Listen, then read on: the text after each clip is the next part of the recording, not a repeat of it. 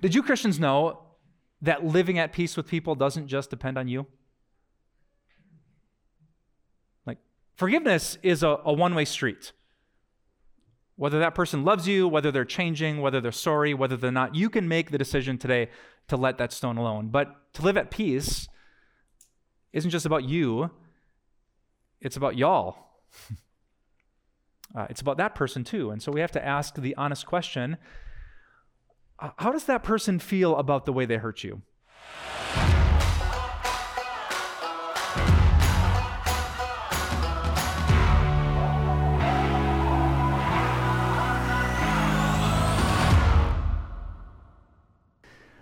What exactly does forgiveness look like? How do you heal from the deep wounds that people have caused in your past?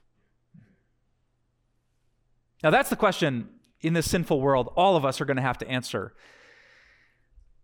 which is why I'm so grateful the Apostle Paul gives us an answer. If you know anything about the Bible, about 2,000 years ago, there was this guy named Paul who wrote about half of the New Testament, and he had been sinned against many times. In fact, Paul literally had stones thrown at him, and he had to decide how to treat people who had hurt him very deeply. And in my opinion, in Romans chapter 12, the Apostle Paul writes one of the best sections in the whole Bible on forgiveness. Today, Paul is going to tell you exactly what you should do after you forgive. He says, "Bless those who persecute you. Bless and do not curse. Rejoice with those who rejoice. Mourn with those who mourn. Live in harmony with one another. Do not be proud, but be willing to associate with people of low position. Do not be conceited. Do not repay anyone evil for evil. And be careful to do what's right in the eyes of everyone.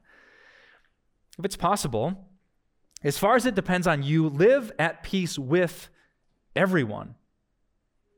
Do not take revenge, my dear friends, but leave room for God's wrath. For it is written, 'It's mine to avenge, I will repay,' says the Lord." Now, on the contrary, if your enemy is hungry, feed him. If he's thirsty, give him something to drink. In doing this, you will heap burning coals on his head. Do not be overcome by evil, but overcome evil with good. That's what Paul says you should do. Now, Paul's honest, he's realistic, he knows exactly what you're going through. He knows that sometimes people curse you, and sometimes they persecute you. Sometimes they become your enemy. Sometimes he even says they do evil against you, really bad stuff. And what should be your response? Well, if you're taking notes, write this down. Here's Paul's big idea. He says, as much as is possible, as much as it depends on you, live at peace with everyone.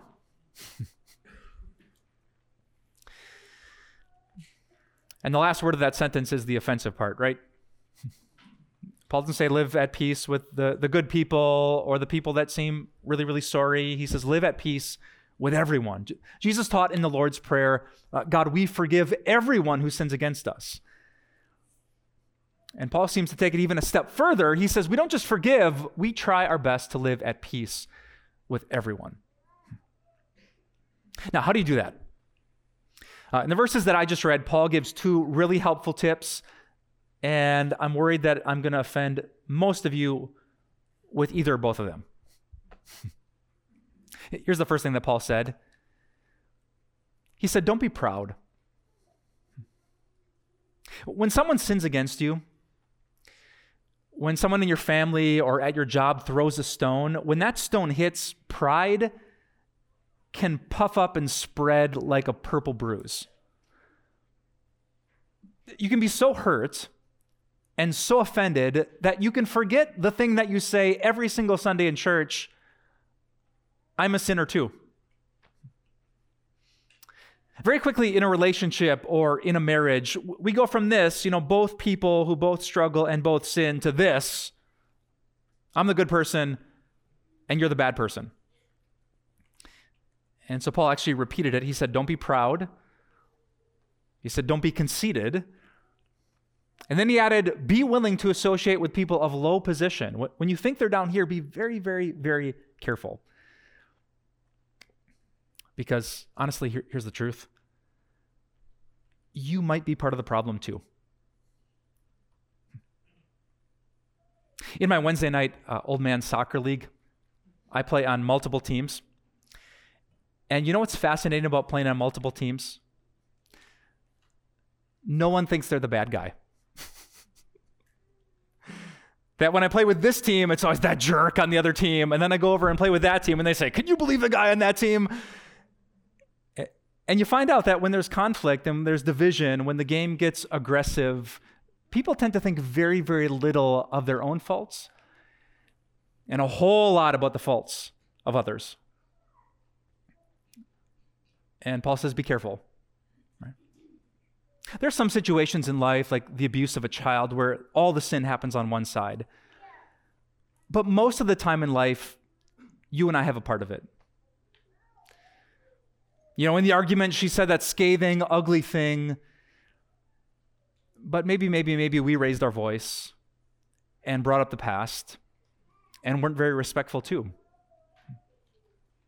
You know, maybe that guy at work is so critical and, you know, you're never good enough, all the work that you do, and he's such a jerk. But maybe I haven't been walking into the workplace and bringing them joy and serving them and letting my light shine. Maybe she threw the massive stone of infidelity in a marriage.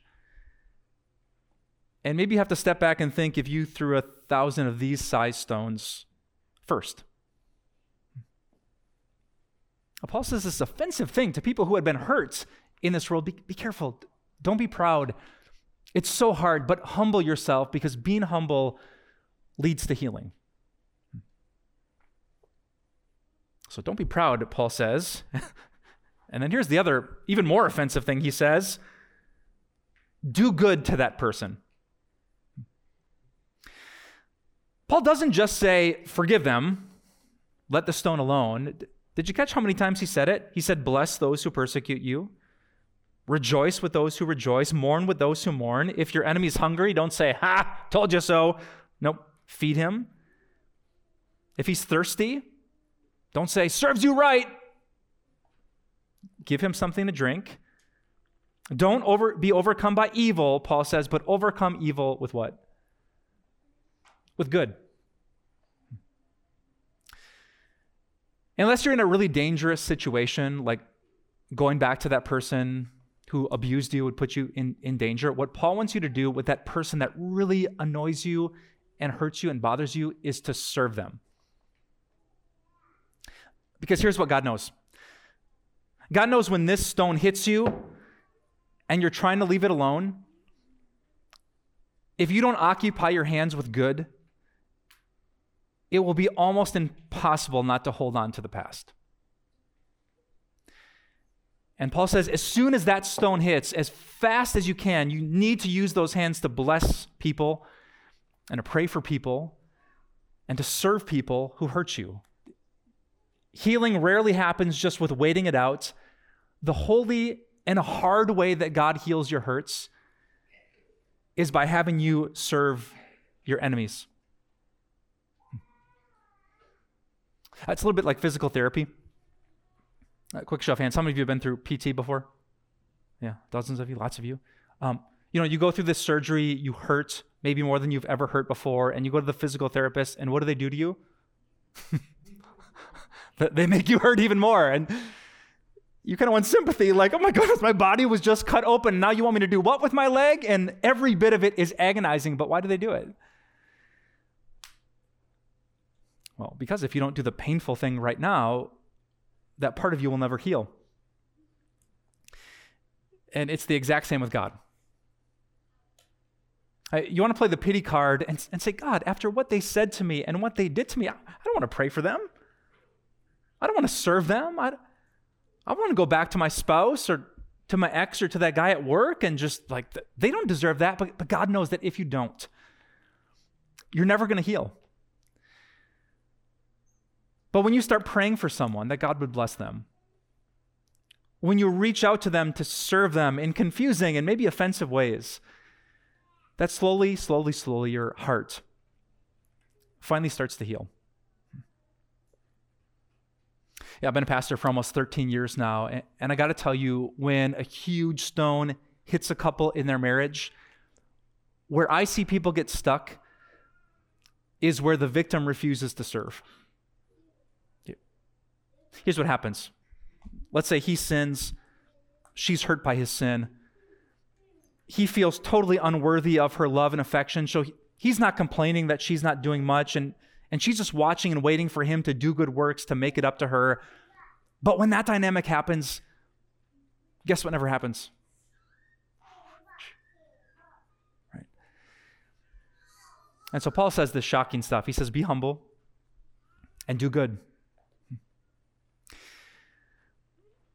Just a couple days ago, I got an email from a guy here at our church. He's been listening to this series on forgiveness, and he gave me permission anonymously to share this email with you. Here's what he said. He said, Pastor Mike, last week I started to pray that God would reach my ex-wife and bring good to her. Since I've done that, my attitude towards her has changed to the point where I'm no longer holding that stone, ready to throw it at her if needed. I put the stone down. So, Pastor, here's to stones down, heads up, and moving forward in freedom. I love that. So, not to offend those of you who are hurting, but what could you do in the next 24 hours? How could you start to pray for God to bless that person, even if they don't deserve it? What email could you send them, honestly wishing them well in their next relationship? What comment could you leave on their Instagram or Facebook that would make the people who are on your side drastically offended? What could you do that would confuse the world because it looked a whole lot like Jesus? And if you take that step and people look at you and say, why are you doing this? I want you to tell them. Because this is what God did for me. There's a million passages that say this. Let me show you just one in Colossians chapter 1. It says, but now God has reconciled you by Christ's physical body through death to present you holy in his sight, without blemish, and free from accusation. Now, Paul says, love people, bless people, serve people. But I wonder if you caught what Paul said in Romans 12, verse 18. Look once more at his words. Paul said, if, circle that word in your Bibles or in your brains, if it is possible, as far as it depends on you, live at peace with everyone. Paul's so realistic, right? He wants you to he wants you to reconcile with that person, but he puts these two big things up there. He says, as far as it depends on you, and only if it's possible. Did you Christians know that living at peace with people doesn't just depend on you? Forgiveness is a one-way street. Whether that person loves you, whether they're changing, whether they're sorry, whether they're not, you can make the decision today to let that stone alone. But to live at peace isn't just about you, it's about y'all. It's about that person too. And so we have to ask the honest question, how does that person feel about the way they hurt you? Are they sorry for it? Oh, here's a good counseling question. What kind of sorry are they? Are they just sorry that they messed up their own life, which seems like remorse, but it's actually very selfish? Or are they deeply sorry that they sinned against God and they hurt you, one of his children? Is a person willing to change? Willing to get the help that they need? Willing to accept the consequence of their actions? Because if not, this might offend you or surprise some of you, Jesus says, be careful and stay away. Jesus said that Christians should be as shrewd as snakes. They should be smart when it comes to people. Some people are not good. They're dangerous, foolish manipulators, and your job is to not go back to them. Some people want to use you for selfish gain, and they want to hurt you. So as far as it depends on you, live at peace, but don't forget about them. The Old Testament book of Proverbs says that foolish people cause destruction, and those who hang out with them will be destroyed. So if someone makes a mistake, that's one thing, but if they look like they're going to keep making that mistake and have no plans to change, I say this in love, stay far, far, far away. It's one thing to forgive the stone of the past. It's another thing to put your face in the target of someone who's surely going to throw that stone in the future. And so Paul agrees with Jesus in realistic love. Sometimes you have to have boundaries and brains as a believer. Be smart, because it doesn't just depend on you. Sometimes a person needs to feel the relational pain of a separation, of someone who will not bail them out of their addiction. They need to know that God wants them to change, because sin hurts people that he loves.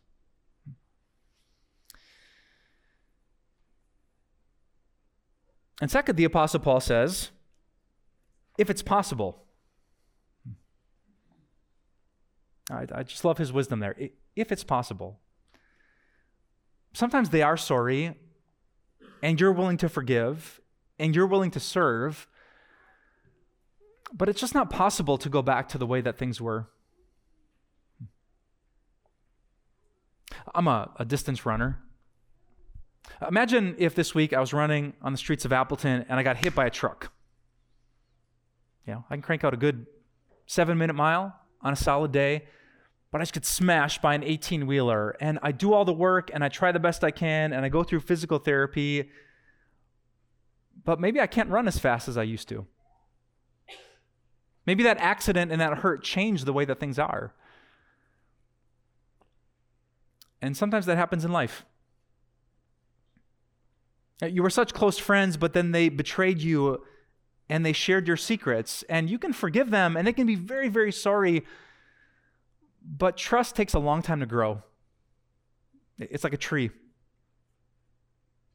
And betrayal can cut that tree down, and you don't always go back to the way that things were. You can love and serve and pray and forgive, but you might not open up like you did in the past, if it's possible, Paul says.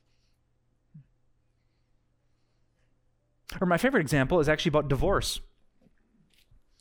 Did you know in Matthew chapter 5, Jesus spoke some incredible words about reconciliation? In my Bible, they're right there. Jesus actually said, get this, that if you're sitting in church right now and you remember that someone has something against you, that there's some conflict that you haven't dealt with, do you know what Jesus wants you to do? Leave. Just get up, go, take your offering with you. Don't worry about that. God cares so much about living at peace with people. He says if you have to leave in the middle of the service, offend the preacher, walk out and go fix it. God cares about that. He said that right here. But do you know what he said right here? He said a column later that sometimes you can't fix it. He's talking about marriage in this section and divorce, and he talked about some of the bigger stones that can be thrown, and how even if you forgive, even if you love your enemies, sometimes a marriage just doesn't make it. And it's not because anyone is bitter or we're trying to pay each other back. Sometimes things happen, sin happens that just hurts so deeply that we can't go back to the way things were before.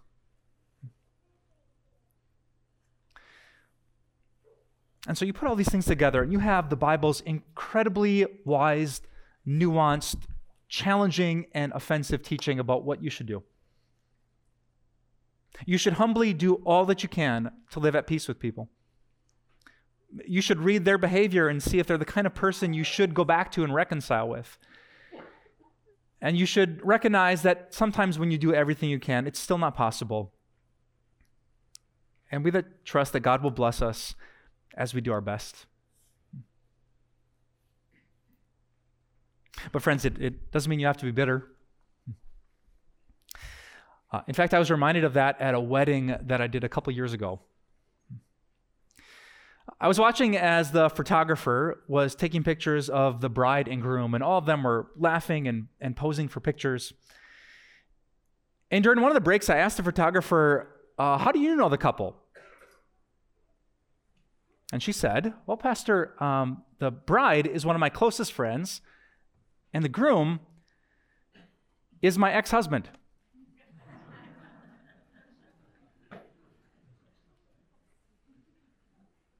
This is the face I made for about a minute. Like, what? No, say that again. She must have read the expression. I'm like, no, that's your ex-husband that you're laughing and joking with? She's like, yeah, we sometimes go on vacation together. What? I was sure that I heard it wrong. I asked her again and again, and she told me the story. She said, even though there was sin, and it didn't make it, they both were humble enough to forgive, to serve, and to live at peace. And it wasn't possible for them to make it work, but it was possible for them to live with the kind of love that God called them to do. And I love the potential of that. It doesn't always go back to the way it was before. But by the grace of God, it can be so good, so unique, so surprising, that one day someone might hear your story and say, wait, what? And your light will shine so brightly in a dark world. So if you have your pens in hand, let me summarize everything I just told you today. Here's what God wants you to do. Number one, they sin against you. They throw some stone. It hurts. Immediately, number two, you look to God. You humbly remember your own sin, that it's way worse, way more frequent than what they did to you. Number three, you forgive. You make the choice day after day after day to let that stone alone.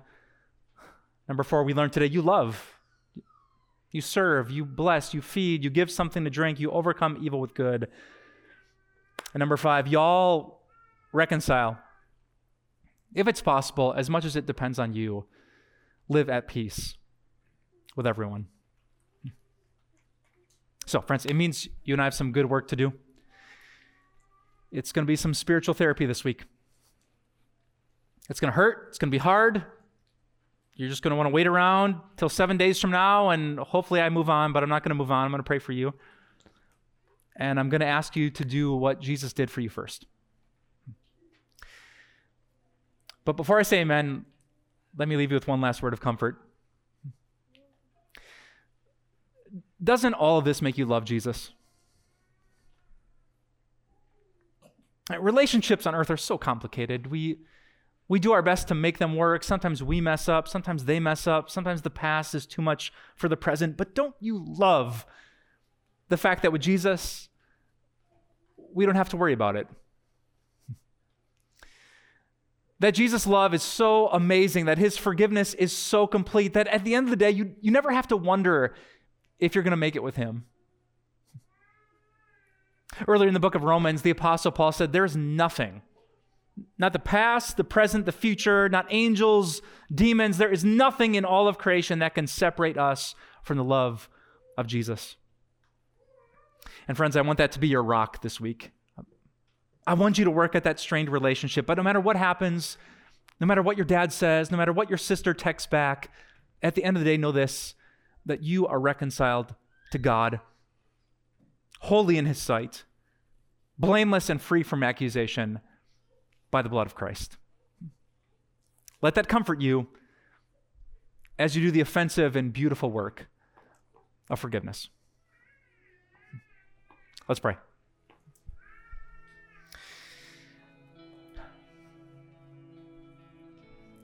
Dear Father, I haven't been through that much in life just yet, but I know many of the people here have.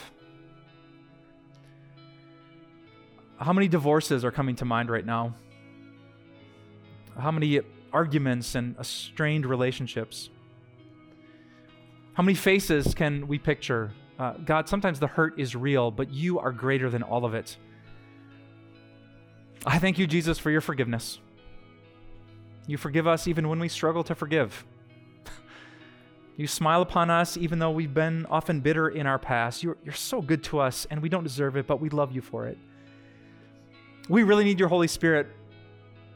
You say that the fruit of the Spirit is love and patience and kindness and gentleness and peace and self-control, and we need that so badly.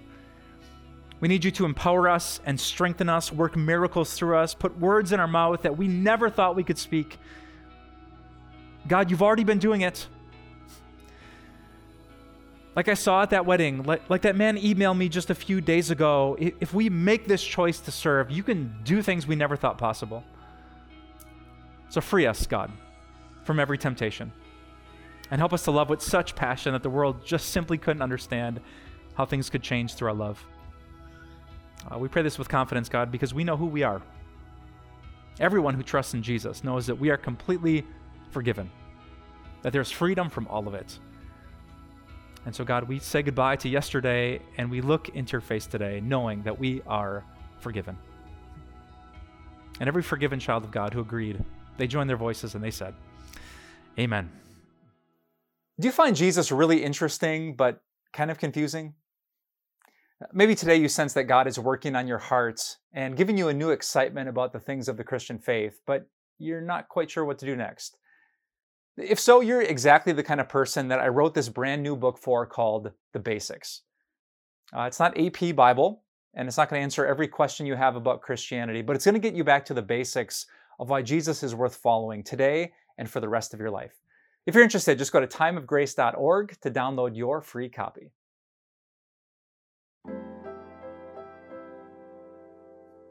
Do you know what these stones remind me of? Sin. When someone sins against you, when the person that vowed to love and respect you did just the opposite, that kind of sin feels like a stone. And the most tempting thing in the world is to think about that sin, to pick it up, and to give people exactly what they deserve. You hurt me? Now it's my right to hurt you.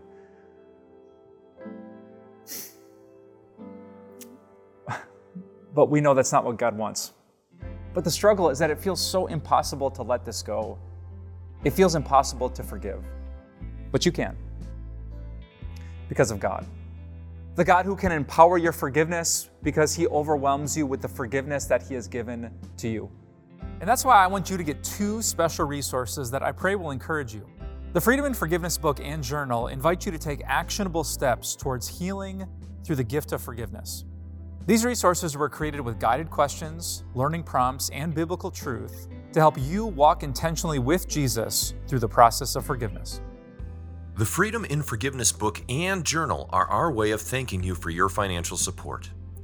Request this set of the book and journal when you give by calling 800-661-3311, visit timeofgrace.org, or write us at P.O. Box 301, Milwaukee, Wisconsin, 53201.